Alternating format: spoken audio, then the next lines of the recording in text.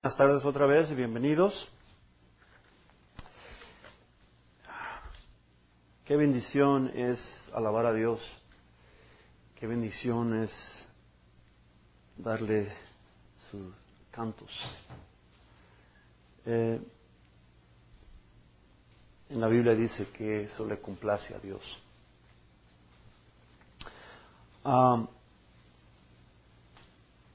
La semana pasada hablamos un poquito de Cristo, es la piedra viva, es la fundación, es la piedra angular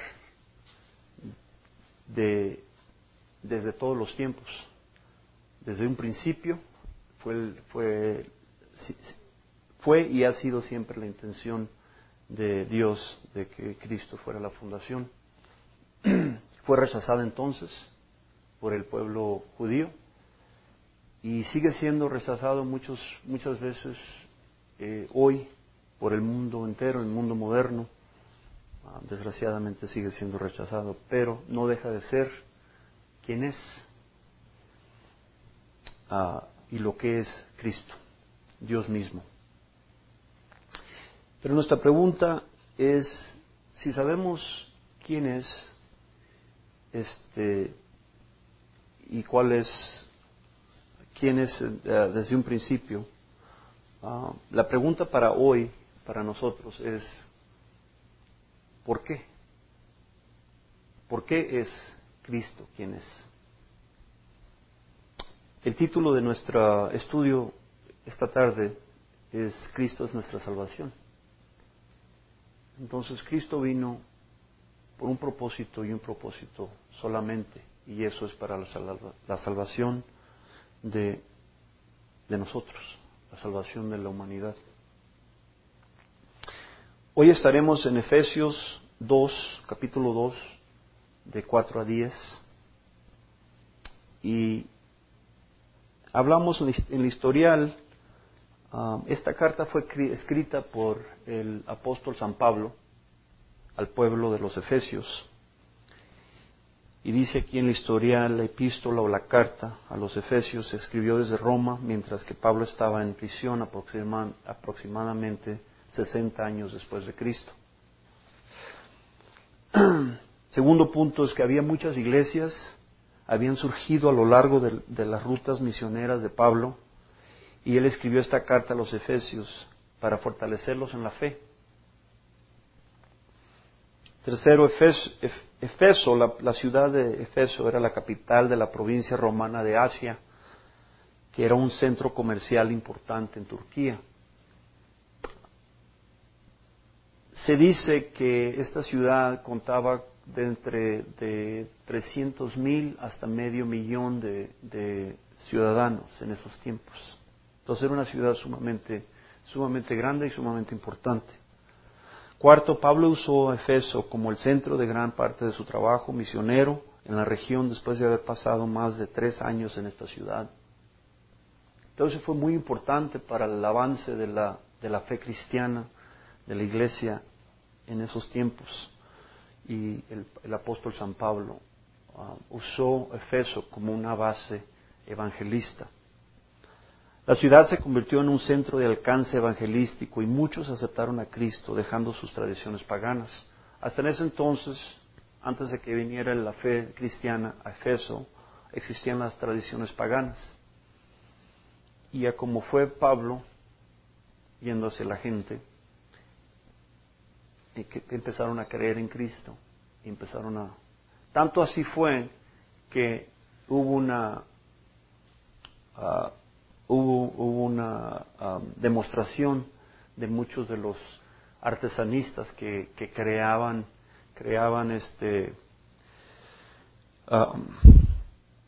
imágenes paganas de la fe pagana, que tanto estaba la gente dejando la fe, que hicieron una huelga, hicieron un conflicto en contra de Pablo, porque les estaba costando en su negocio.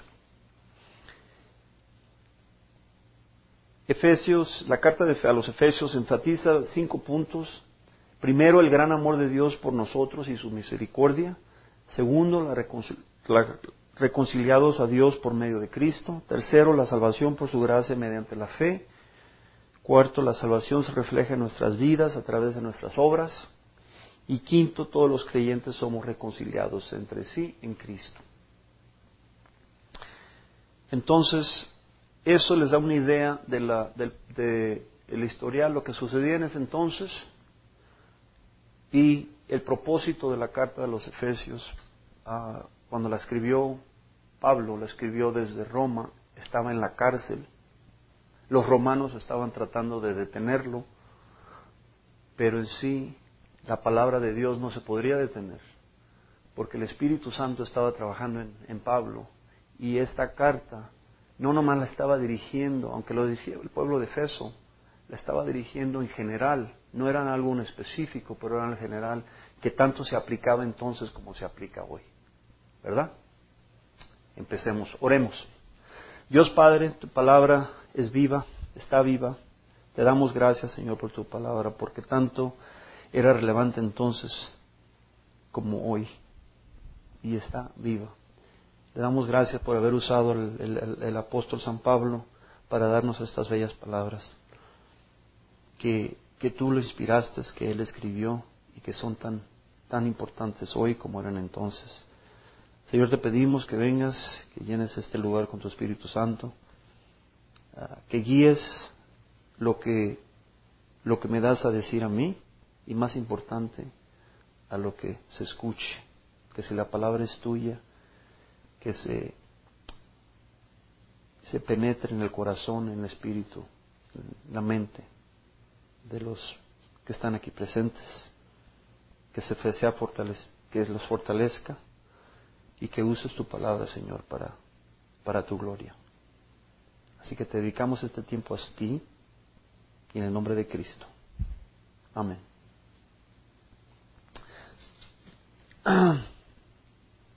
Dice la Escritura de Efesios 2, capítulo 2, verso 4.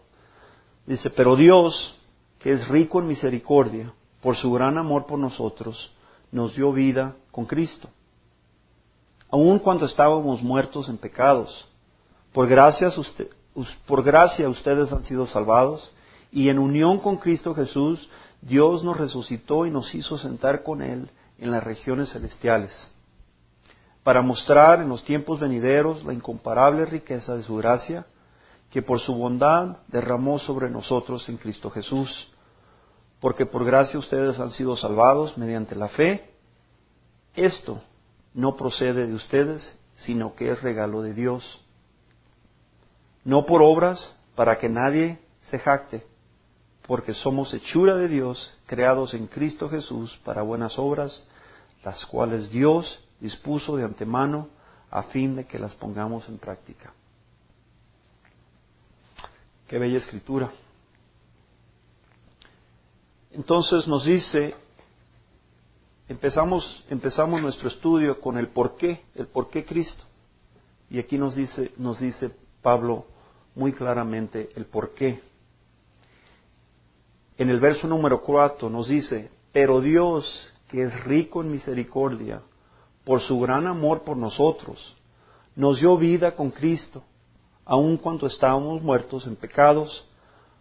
Por su gracia ustedes han sido salvados. Aquí nos da un gran porqué. Estos dos versículos explican el propósito de Cristo para reconciliar o redimir la humanidad de regreso a Dios por medio de darnos vida con Cristo. El texto nos dice claramente, dice, por su gran amor por nosotros, Dios que es rico en misericordia. Entonces nos explica, pues decimos, bueno, ¿por qué Cristo? Nos dice, muy ejemplo, por su gran amor por nosotros, Dios que es rico en misericordia.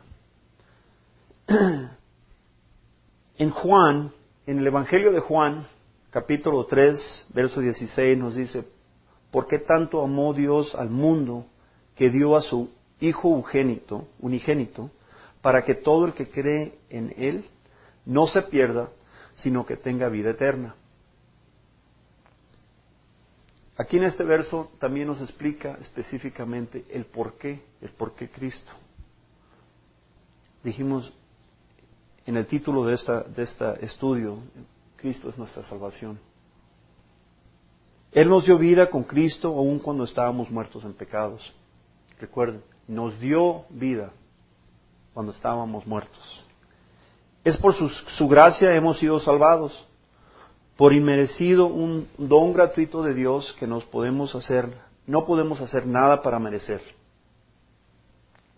Lo que nos dicen esto es de que venimos a Cristo, Él nos da vida. Antes de Cristo estamos muertos en nuestros pecados. Antes de recibir a Cristo estamos muertos. Él, como nos dice, que es rico en misericordia, y por su gran amor por nosotros,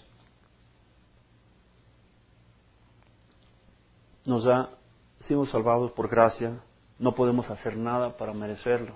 Es un regalo, es gratis, es un don de Dios. Entonces dice, bueno, podemos perder la comunión con Dios, pero nunca su favor inmerecido, la gracia.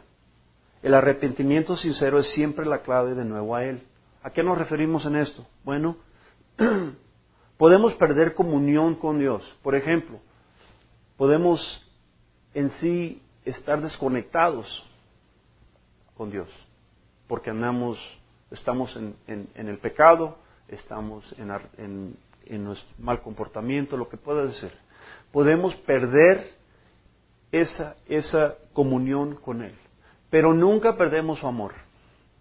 Nunca perdemos su gracia. La gracia es un don gratuito, es un don sin merecerse, ¿verdad? Y lo único que tenemos que hacer es aceptarlo. Lo vimos eso la semana pasada también. Es importante reconocer esto. ¿Por qué?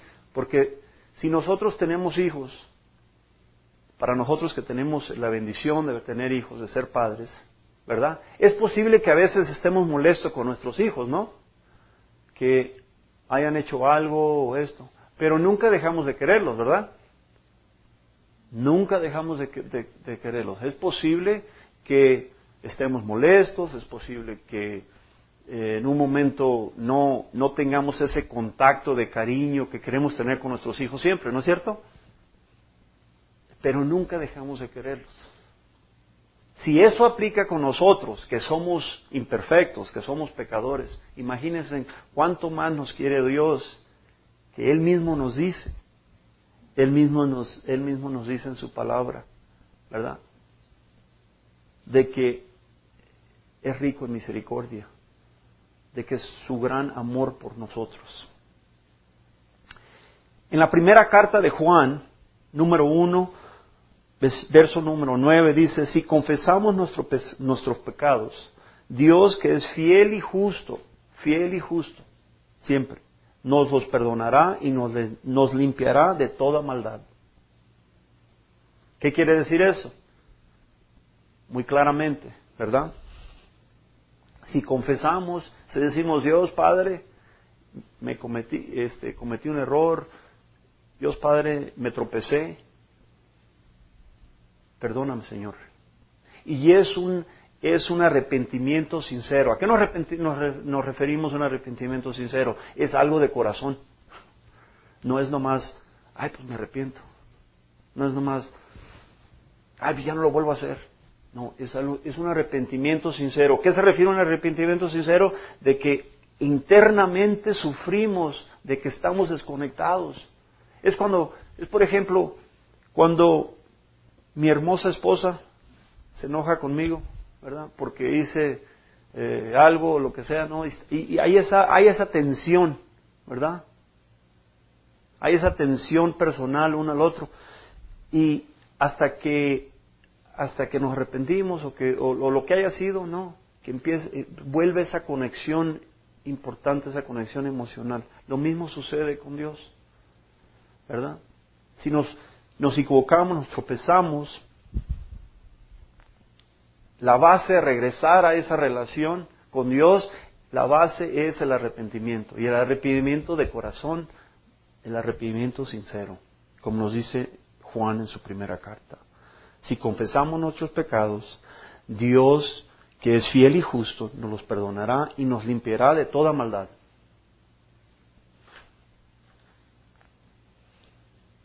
Debido a su gran amor, Él nos concedió la misericordia y derramó su gracia sobre nosotros para que podamos ser redimidos de regreso a Él. Él nos ha llamado desde el principio y lo sigue haciendo independientemente de cuál sea nuestra posición actual. Dice, por su gran amor nos concedió la misericordia, derramó su gracia por nosotros. ¿Cuál es esa gracia? Que Dios dio su único Hijo. El regalo al mundo, debemos decir, como dice en Juan 3:16, Dios amaba tanto al mundo que nos dio a Cristo, para que cualquier que creyera en Él nunca moriría, pero tendríamos vida eterna.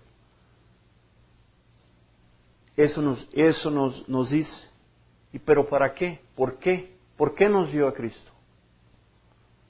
Sabemos que es por su amor, por su misericordia, sabemos eso, pero ¿por qué? ¿Cuál era el propósito? El propósito era redimirnos de regreso a Él.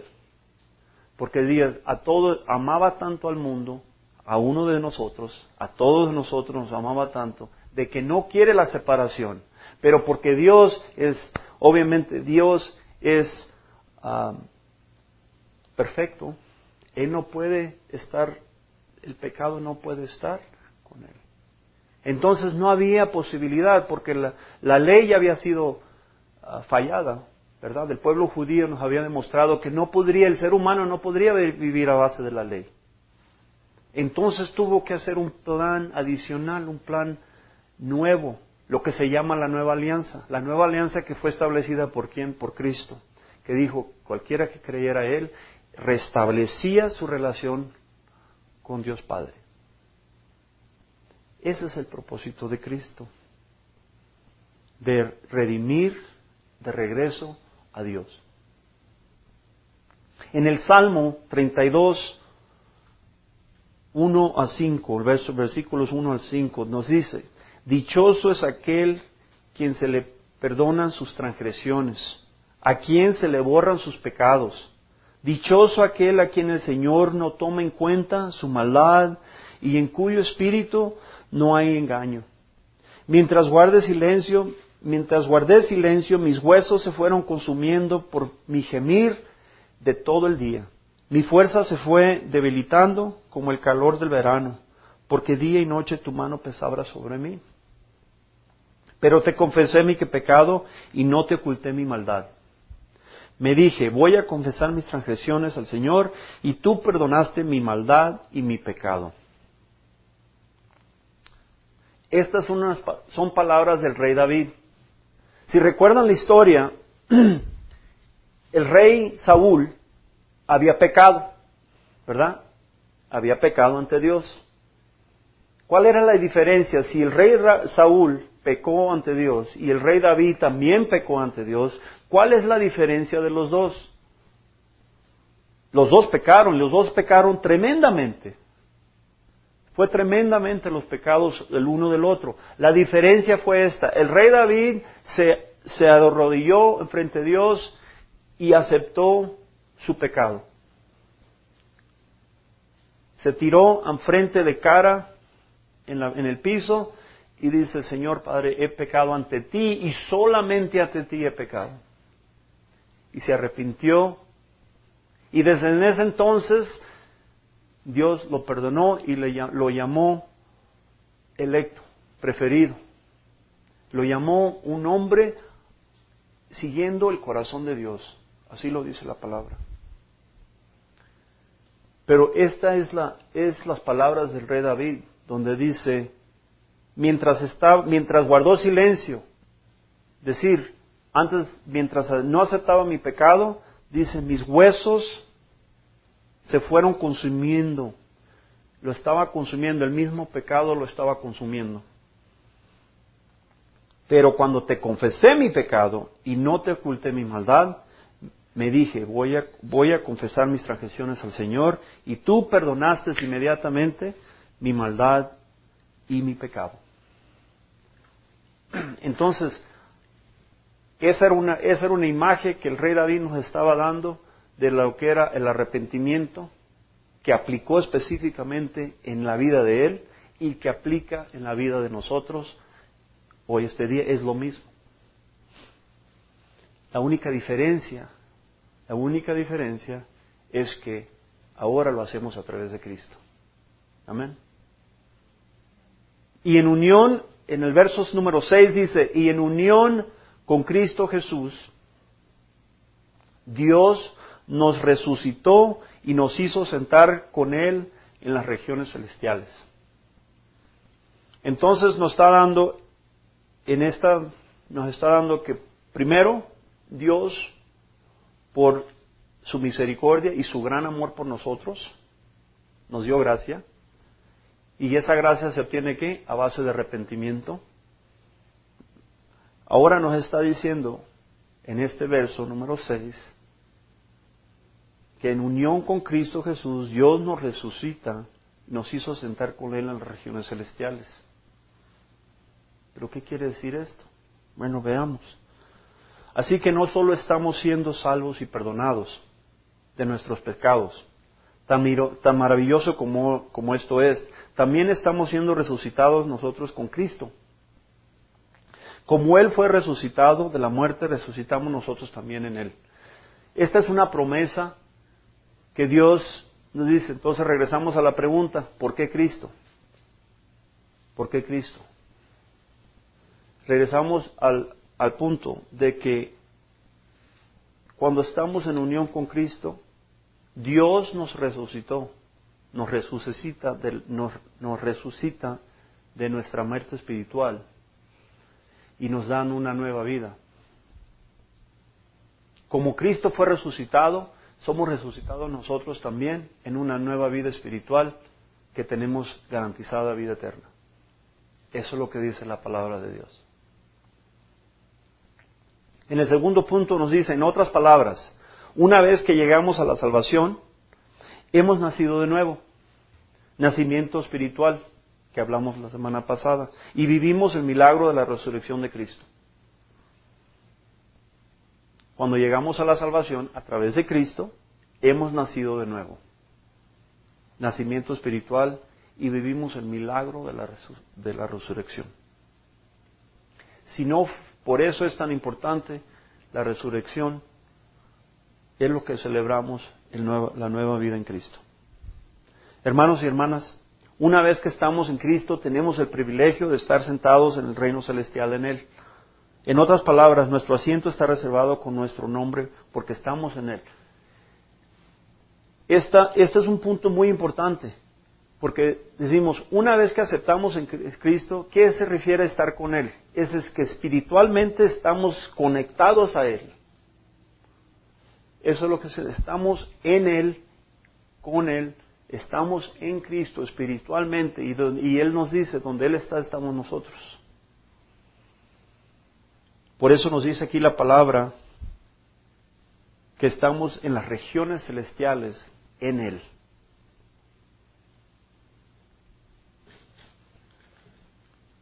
En otras palabras, nuestro asiento ha sido reservado con nuestro nombre porque estamos en Él. Dice en Juan, en el Evangelio de Juan, capítulo 14, versos 2 y 3, nos dice, en el hogar de mi Padre, esto es Cristo, Cristo nos está hablando, en el hogar de mi Padre hay muchas viviendas. Si no fuera así, ya se lo hubieras dicho a ustedes. Voy a prepararles un lugar, y si me voy y se los preparo, vendré para llevarlos conmigo. Así estarán donde yo esté. ¡Qué promesa! Entonces nos dice Cristo mismo, nos dice, en el lugar de mi Padre hay muchas viviendas. Si no fuera eso el caso, yo mismo se los hubiera dicho. Yo me voy a prepararles un lugar a ustedes. A cada uno de nosotros, Cristo nos ha preparado un lugar. Y si voy y se los preparo, voy a regresar por ustedes. Así nos dice Cristo. Para llevarlos conmigo. Así estarán donde yo estoy. ¡Qué promesa! ¡Qué promesa! Que estaremos donde Él está. ¿Dónde está Él? En el reino celestial. Con Dios Padre. Y cuando estamos en Él, estamos viviendo el reino celestial. En el verso número 7 nos dice, para mostrar en los tiempos venideros la incomparable riqueza de su gracia, por su bondad derramó sobre nosotros en Cristo Jesús.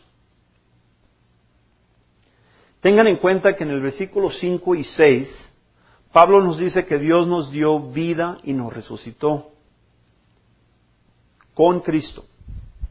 Esto nos habla de la redención o la reconciliación de regreso a Dios. Entonces, en el versículo 5 y 6 nos habla Pablo que Dios nos da vida y nos resucita con Cristo. Así como Cristo vive y Cristo fue resucitado, tanto nosotros, cuando aceptamos a Cristo en su vida, nos da vida y somos resucitados a nuestra nueva vida espiritual. Es lo que nos está diciendo en esta escritura. ¿Por qué? Esto nos habla de la redención y la reconciliación de regreso a Dios. ¿Por qué esto es importante? Porque para Dios y la razón por Cristo era para redimirnos a nosotros, a todos los pecadores, para redimirnos de regreso a Él, lo tenía que hacer a través de Cristo. Por eso nos dice claramente que nos dio vida y nos resucitó con Cristo. Entonces, cuando Él fue resucitado de vida, entonces nos dio la promesa de que todo aquel que viniera a Él viviría, sería resucitado y tendría nueva vida. Qué hermosa imagen de las promesas de Dios. En el versículo 7 nos dice, la incomparable riqueza de su gracia es en Cristo. En otras palabras, Dios nunca deja de tratar con nosotros basado en su gracia. ¡Qué promesa! La incomparable riqueza de su gracia está en Cristo. En otras palabras, Dios nunca nos deja de tratar con nosotros. Expliquemos de esta forma. La gracia de Dios es un regalo. Ese regalo es Cristo. La gracia está representada por Cristo porque a través de Él podemos tener la nueva vida, podemos tener la resurrección, podemos estar en Cristo. Eso es la gracia. No es algo que merecemos, no es algo que nos podemos ganar, no es algo que podemos trabajar, no es algo que... Es un regalo. Lo único que podemos hacer es aceptarlo. Es, por ejemplo, alguien le da un regalo, ¿verdad? A todos nos ha sucedido que damos un regalo a alguien que queremos, a alguien que estimamos, y ese regalo lo compramos con mucha emoción, lo compramos con mucho entusiasmo, creemos que les va a encantar ese regalo, y por alguna forma ellos no reaccionan de la forma que nosotros quisiéramos. Estamos más entusiasmados nosotros por darlo que ellos por recibirlo, ¿verdad? Eso es, y nosotros nos decepcionamos un poco. A todos nos ha sucedido, ¿verdad? Pero Dios no funciona de esa forma. Lo cierto es que muchas veces lo rechazamos, pero Él está con el mismo entusiasmo de darnos esa gracia, de darnos ese amor, de darnos ese cariño, siempre. Así lo rechacemos. Dios nunca va a dejar de estar entusiasmado, de estar emocionado por darnos esa gracia. ¿Por qué? Porque su más grande deseo es tenernos cerca con Él. tener esa relación con nosotros. Ese es el más grande deseo y nunca va a dejar de estar entusiasmado de ofrecer su gracia. Así sea rechazada. Eso es con lo que me refiero, es que nunca deja de tratar nosotros a base de su gracia. También podemos ver a Pablo hacer estas declaraciones en tiempo futuro, cuando se refiere a los tiempos venideros. Esta referencia a la era de la gracia provocada por medio de Cristo. Entonces, en esta escritura, nos dice Pablo, para mostrar en los tiempos venideros la incomparable riqueza de su gracia. Entonces, él estaba hablando no nomás al pueblo de los Efesios, pero nos estaba hablando a nosotros.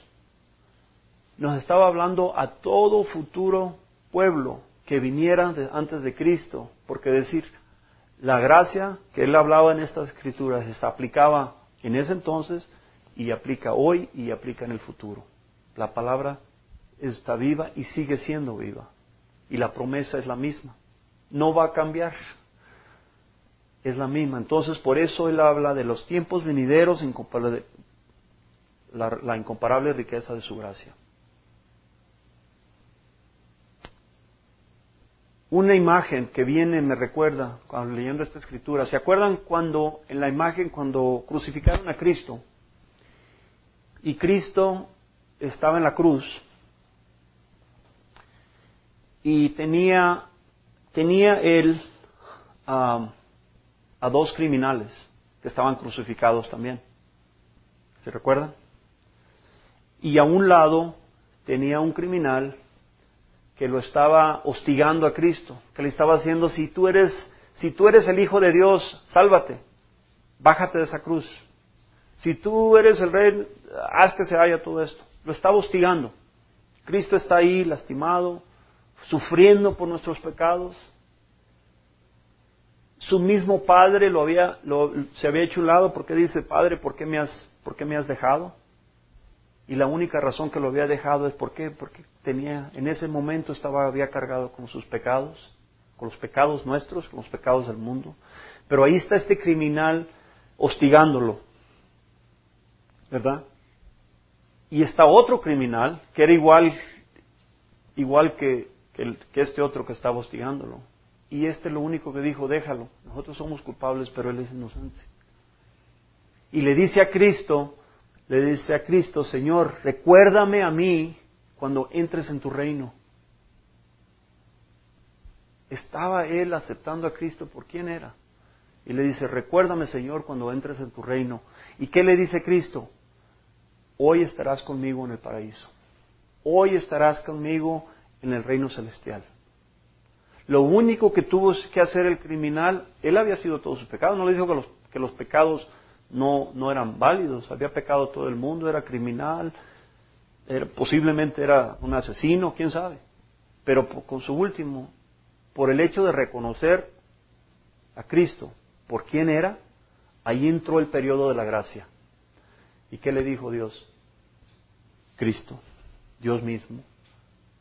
¿Qué le dice? Hoy estarás conmigo en el reino, en el paraíso.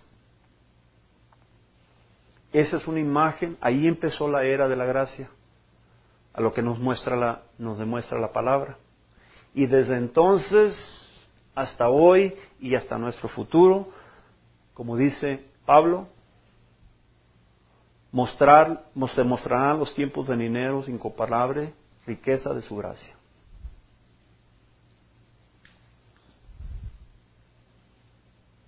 Es una gran imagen. Nos dice aquí, así que la gracia de Dios se encuentra en abundancia. Es tal que Él nos suplica para recibirla. Podemos ir por la vida rechazándolo, pero el momento que decimos sí a Él derrama su gracia en abundancia sobre nosotros. Ahora este es un amor que siempre podemos contar. Todos nosotros en algún tiempo no caminábamos con Cristo, caminábamos en el mundo. No habíamos aceptado a Cristo. Quizás íbamos caminando o creíamos posiblemente, pero en sí no teníamos una relación con Cristo.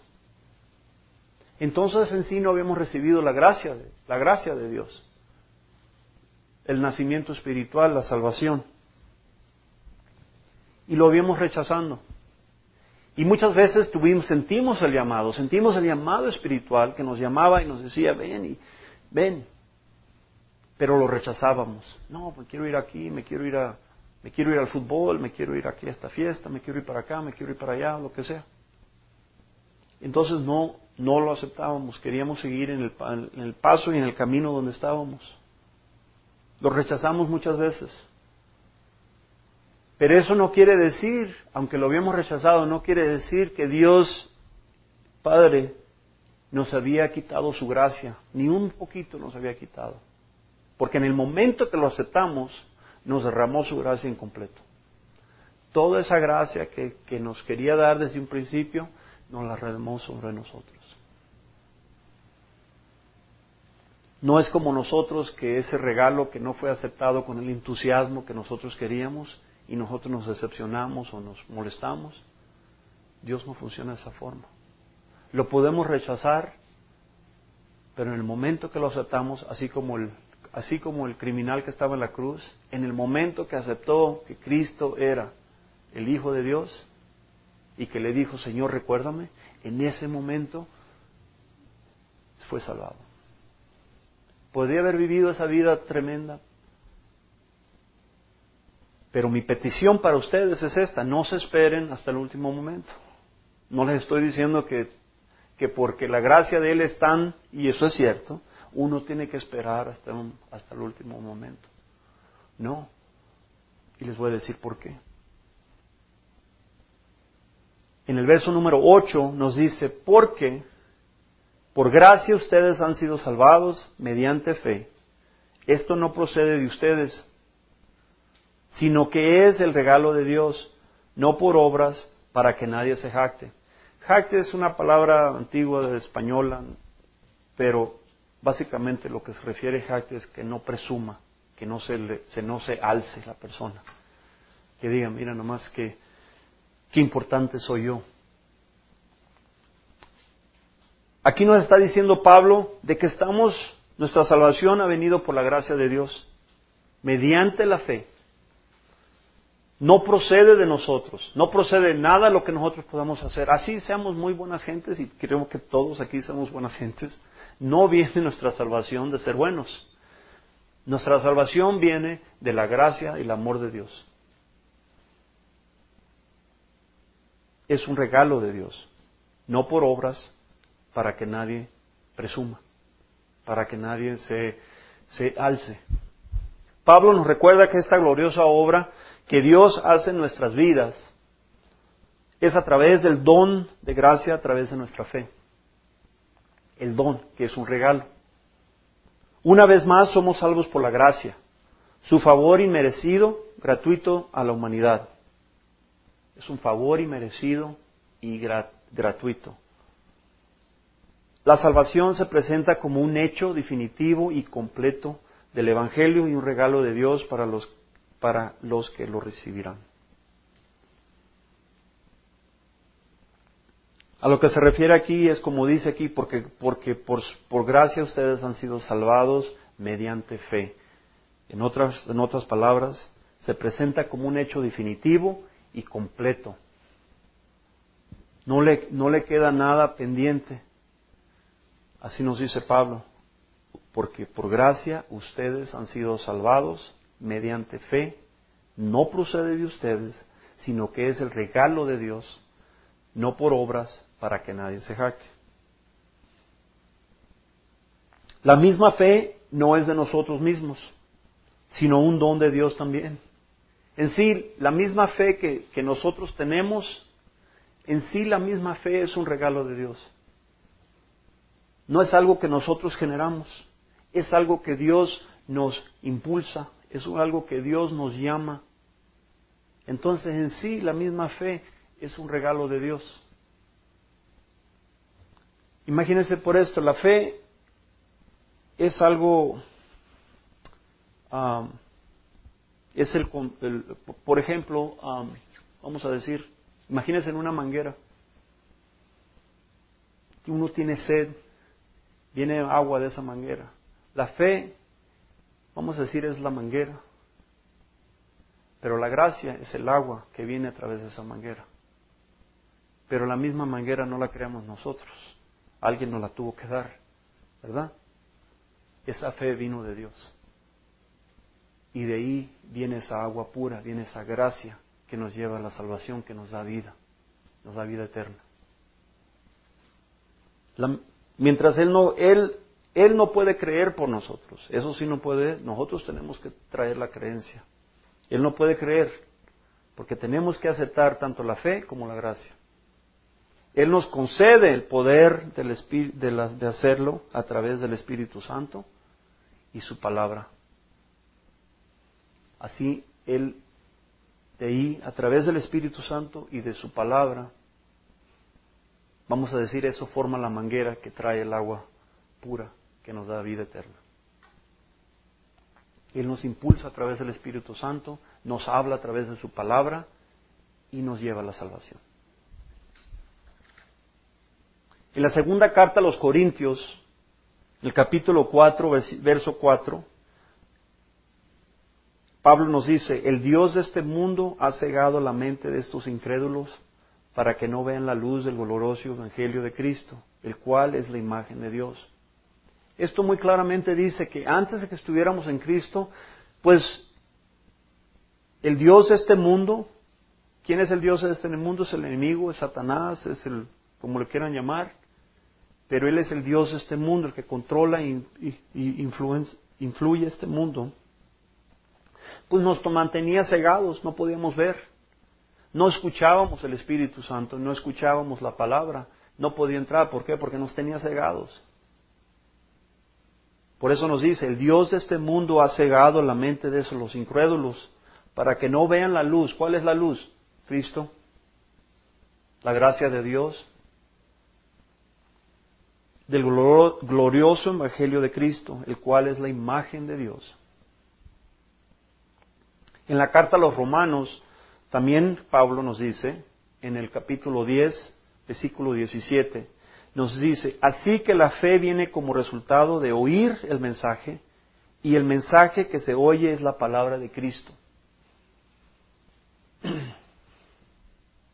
Regresamos a lo mismo.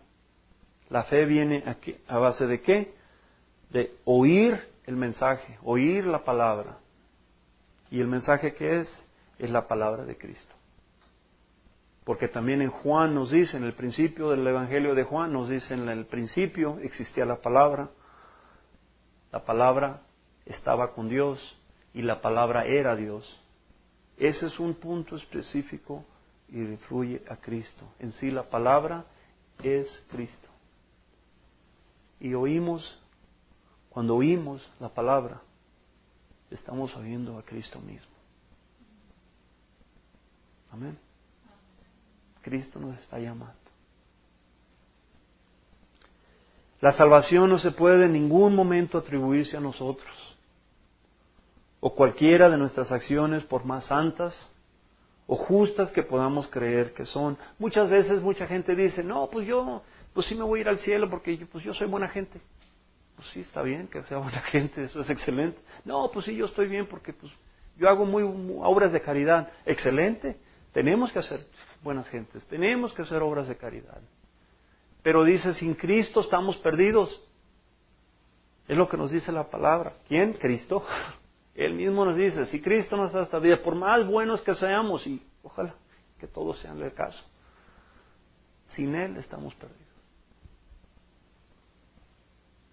La salvación no se puede en ningún momento atribuirse a nosotros o cualquiera de nuestras acciones, por más santas o justas que podamos creer que son. Porque todos los seres humanos somos criaturas que presumimos.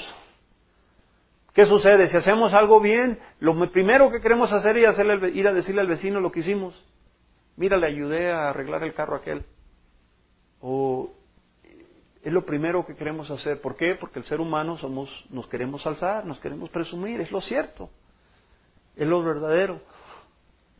Y eso sucede. Queremos presumir. Entonces, por eso Dios dijo, No puede ser a través de ninguno de nuestros actos. Los actos son importantes y ahorita se los voy a explicar por qué. Pero la salvación no es a través de nuestras obras, nuestros actos, por más buenas que sean. Toda la gloria de nuestra salvación y todas las buenas obras que pueden venir de ella, le pertenece a Dios por medio de Cristo Jesús y solo a Él. La gloria de nuestra salvación y las obras que pueden venir de ella, solo le pertenecen a Cristo. No a nosotros. De nosotros no podemos hacer nada. En el verso número 10 nos dice, porque somos hechura de Dios, creados en Cristo Jesús para buenas obras, las cuales Dios dispuso de antemano a fin de que les pongamos en práctica. Entonces, aquí vamos a las obras, porque mucha gente puede decir, bueno, ¿y qué quiere decir? ¿Que ya que estoy en Cristo las obras no son importantes? No, eso no es lo que dice la palabra. Las obras son importantes, pero son importantes en producto de nuestra salvación, no para nuestra salvación. Una gran diferencia. Muy diferente las obras que vienen de nuestro corazón, porque somos creyentes en Cristo, a decir las obras que queremos hacer para estar bien, supuestamente estar bien con Dios. Muy diferente caso. Dios nos salva no solo para mantenernos de la ira que justamente merecemos, porque en nuestro pecado, la Biblia nos dice, el pecado nos lleva a la muerte, ¿no es cierto? Entonces, nuestros pecados lo que merecemos es muerte. Pero a través de Cristo, Él nos dio ¿qué? Nos dio vida y nos resucitó. Entonces la muerte se quedó atrás. Pero no nos salvó para mantenernos solo de la ira que justamente merecemos, sino para hacer algo hermoso de nosotros, algo hermoso. Nos dice la palabra, nos convertimos en hechura de Dios o obra de Dios, que Él comienza a forjar en una imagen de Cristo en nuestras vidas. ¿Qué imagen más bonita? Entonces, en el momento que Él nos da vida en Cristo, nos resucita en Cristo, nos convertimos en ese momento en obras de Dios. Obras que Él forja, que Él imagen, es el escultor celestial que nos empieza a forjar en la imagen propia de Cristo. La antigua palabra griega para esta hechura o obra de Dios que se usó se llama poema. De ahí viene la palabra poema. Se utiliza para hechura o obra en el antiguo griego. En la Biblia de Jerusalén se traduce como obra de arte. Entonces estamos hablando, en el griego se dice obra de arte, en Jerusalén, en el hebreo se dice obra de arte. En otras palabras, cuando venimos a Cristo, Él nos comienza a forjar a nosotros en un hermoso poema o obra de arte. ¿Qué les parece eso como una promesa? Mientras que nuestras obras no juegan ningún papel en nuestra salvación, sí juegan un gran papel muy importante en la evidencia de la misma. Las buenas obras son una evidencia válida que el cristiano camina como pueblo escogido de Dios. En otras palabras, aunque las obras y los actos que nosotros hagamos, eso nunca nos lleva a la salvación. Después de estar salvados, después de estar en esa vida espiritual con Cristo, las obras y los hechos son evidencia de nuestra relación en Cristo. Eso sí es muy y sumamente importante, porque Él nos dice aquí, porque somos hechura de Dios, creados en Cristo Jesús para buenas obras. Él nos creó para buenas obras. Pero las obras no nos llevan a la salvación, las cuales Dios dispuso de antemano a fin de que las pongamos en práctica. En sí, Dios mismo nos creó para buenas obras, cuales Él mismo dispuso desde antemano. Muchas veces yo creo que que muy fácil desde que antes de que existiéramos nosotros mismos. Es importante reconocer el papel que las obras llevan en una vida de un cristiano. No son para la salvación, pero sí son como la evidencia de la salvación. Muy diferente, punto. En el libro de Santiago, capítulo 2, 17 a 18, y también el versículo 26, Santiago fue el hermano de Cristo aquí en este mundo. El medio hermano se podría decir, ¿verdad? Porque eran de la misma mamá, pero no de la misma papá. Porque el papá de Cristo es Padre Celestial. Santiago nos dice, así también la fe por sí sola, si no tiene obras, está muerta. El mismo hermano de Cristo nos está diciendo, si hay fe, pero si no hay obras, es una fe muerta. Es una fe dormida. En el verso 18 nos dice, sin embargo, alguien dirá, tú tienes fe y yo tengo obras. Pues bien, muéstrame tu fe sin las obras y yo te mostraré la fe por mis obras. Aquí es donde dice, mucha gente dice, no, pues tú tienes fe, dice, pero yo tengo obras, yo estoy haciendo más cosas. Ahí está la persona alzándose. Y lo que recuerda aquí, lo que responde Santiago es, muy bien, pues muéstrame tu fe sin las obras y yo te mostraré la fe por mis obras. La evidencia de mi fe son las obras, son mis sacrificios, son mis actos espirituales. En el verso 26 nos dice, pues como el cuerpo sin el espíritu está muerto, así también la fe sin obras está muerta. Entonces, si Cristo ha venido, ha sufrido y nos ha resucitado, nos ha dado nueva vida, nos ha resucitado nosotros a base de su gracia, nos ha dado salvación, ya estamos en Cristo.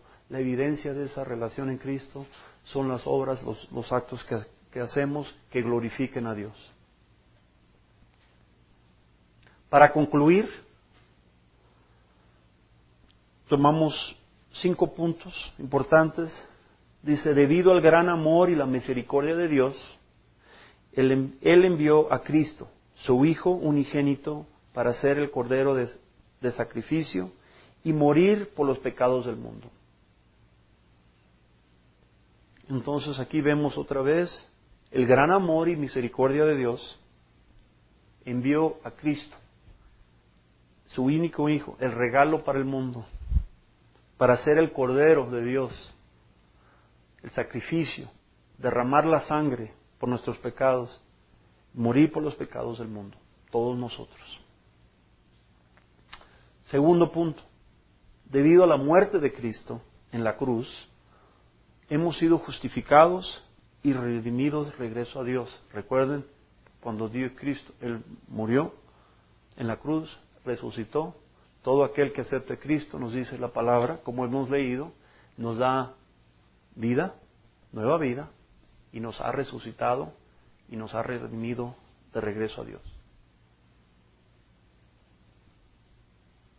Tercero, la salvación por gracia mediante la fe es el plan de salvación de Dios. Dios supo que tenía que hacer un nuevo plan. Y el plan lo hizo tan fácil, como decíamos antes, podemos pasar toda la vida rechazando a Cristo y en el momento que lo aceptamos, todos los pecados quedan olvidados y entramos en esa relación con Él.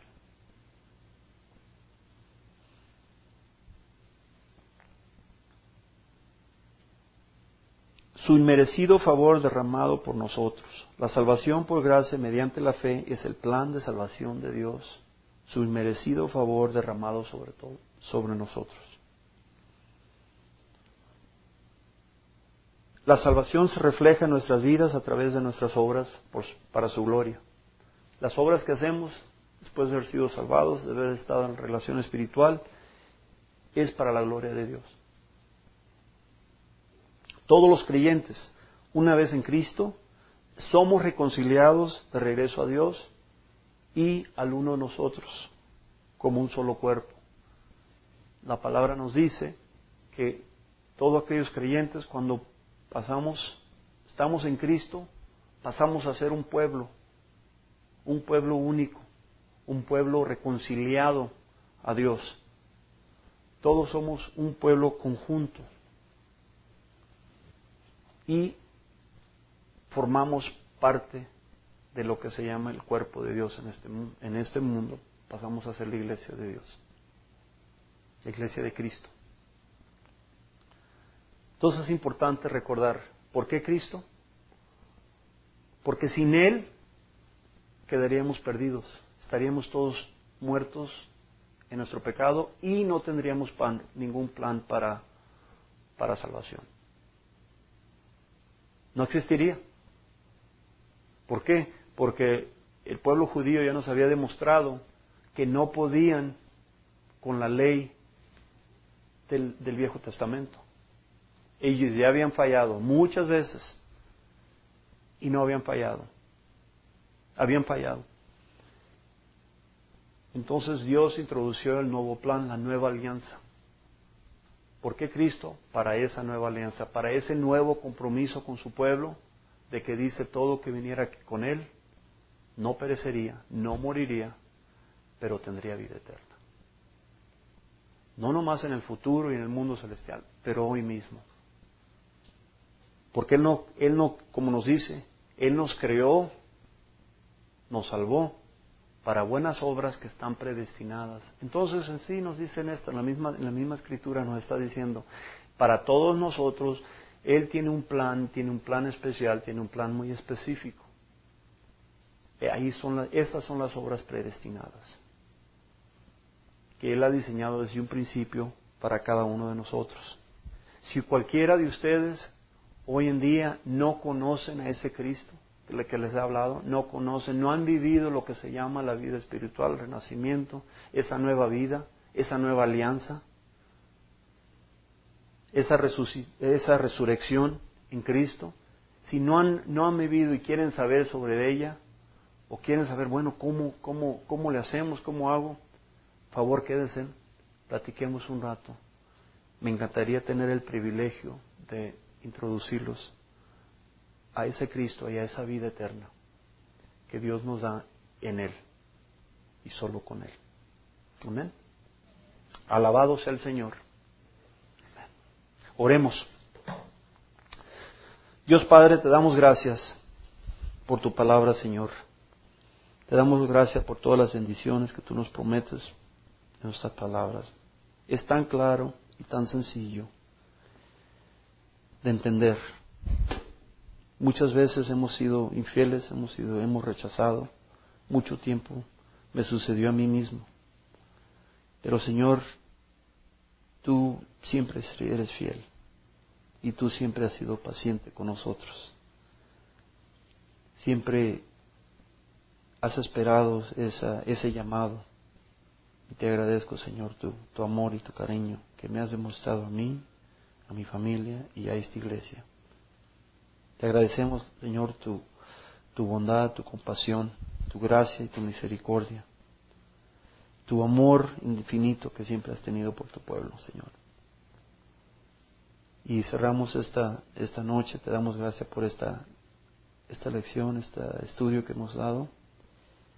Dedicamos el resto de la noche, la semana hacia ti. Dirige nuestros pasos, Señor. Y es en el nombre de Cristo que alabamos, Señor. Amén.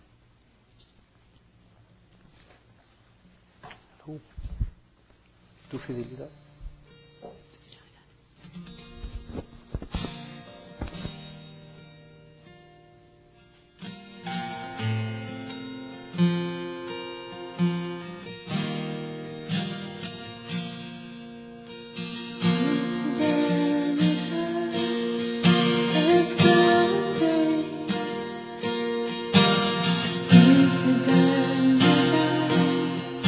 Incomparable.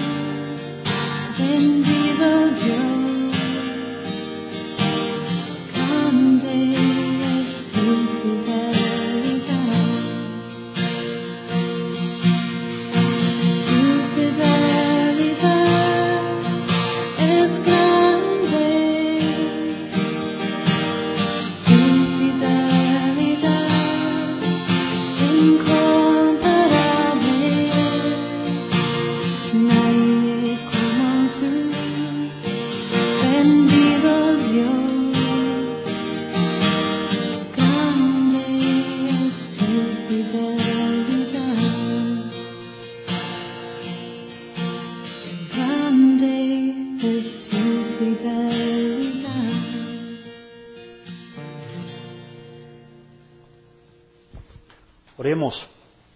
Gracias, Señor. Te damos las gracias, Dios Padre, otra vez por esta bendición de esta noche. Dirige nuestras vidas, Señor. Te pedimos que dirige nuestros pasos desde este momento. Bendice cada familia que está aquí con nosotros.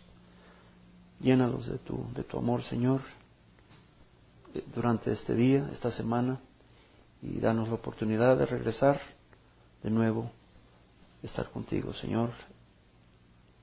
Te damos gracias por todo. En Cristo. Amén.